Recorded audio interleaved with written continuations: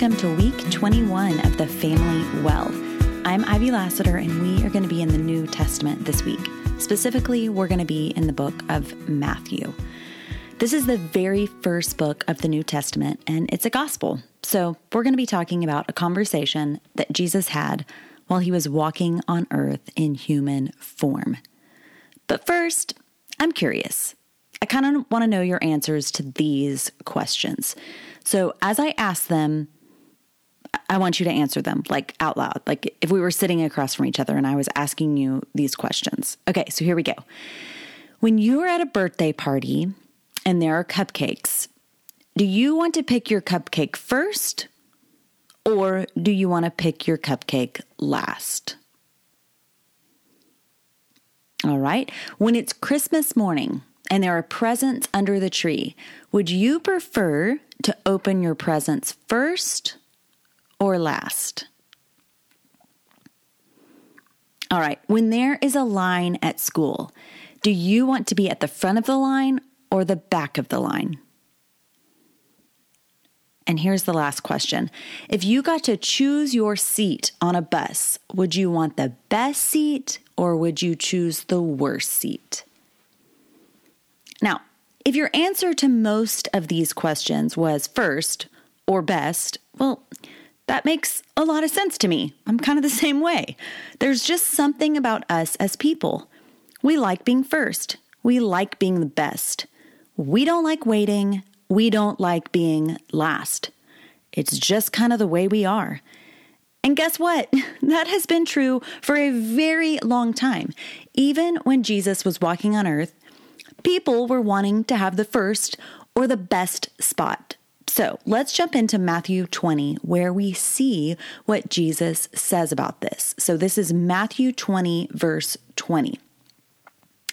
The mother of Zebedee's sons came to Jesus. Her sons came with her. Getting on her knees, she asked a favor of him. "What do you want?" Jesus asked. She said, "Promise me that one of my two sons may sit at your right hand in your kingdom. Promise that the other one may sit at your left hand." So, let's pause for a second.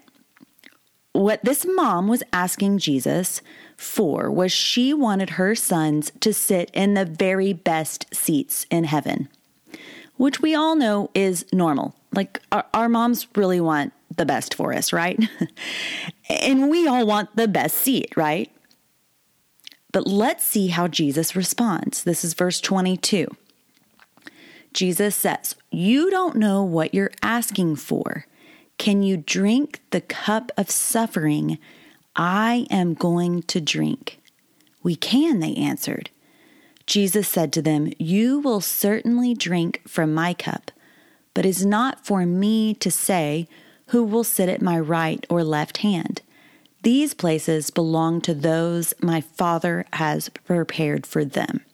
So, Jesus says here that in order to sit in the best seat, you might have to endure some hard things. You have to be willing to do whatever God wants you to do, even if it is hard, even if it might cause you to suffer a little bit or a lot. And now let's keep going. This is verse 24. The other 10 disciples heard about this. They became angry at the two brothers.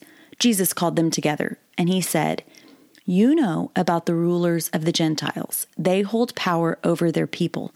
Their high officials order them around. Don't be like that.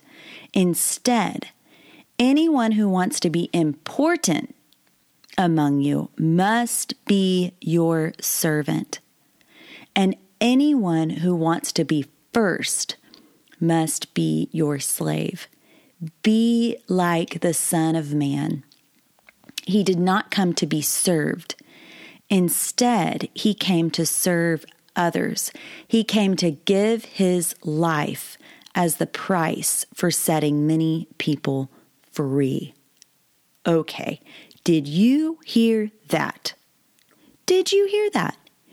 In God's kingdom, in God's viewpoint, The way to become great is to serve others, which means maybe you let others go ahead.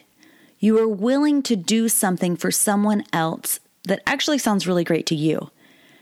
This might be like letting a friend go ahead of you in line, or giving a gift that you really, really wanted, or doing something like help clean up a mess that you actually did not make. That's what serving is. Doing something for someone else. And Jesus says that matters more than being the best or being first or getting the best seat. Now, one of my favorite verses in this whole little section is verse 28. I'm going to read it again to you because it is so, so good. Be like the Son of Man. He did not come to be served. Instead, he came to serve others. He came to give his life as the price for setting many people free. Another name for Jesus is Son of Man. So this verse is saying, hey, Jesus came, walked on earth, and showed us what it looks like to serve. He did lots of things. He didn't have to show us that we are loved, we are special, we have value to him.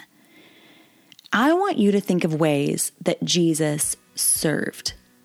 Can you think of some ways that Jesus did things for others? Can you think of any?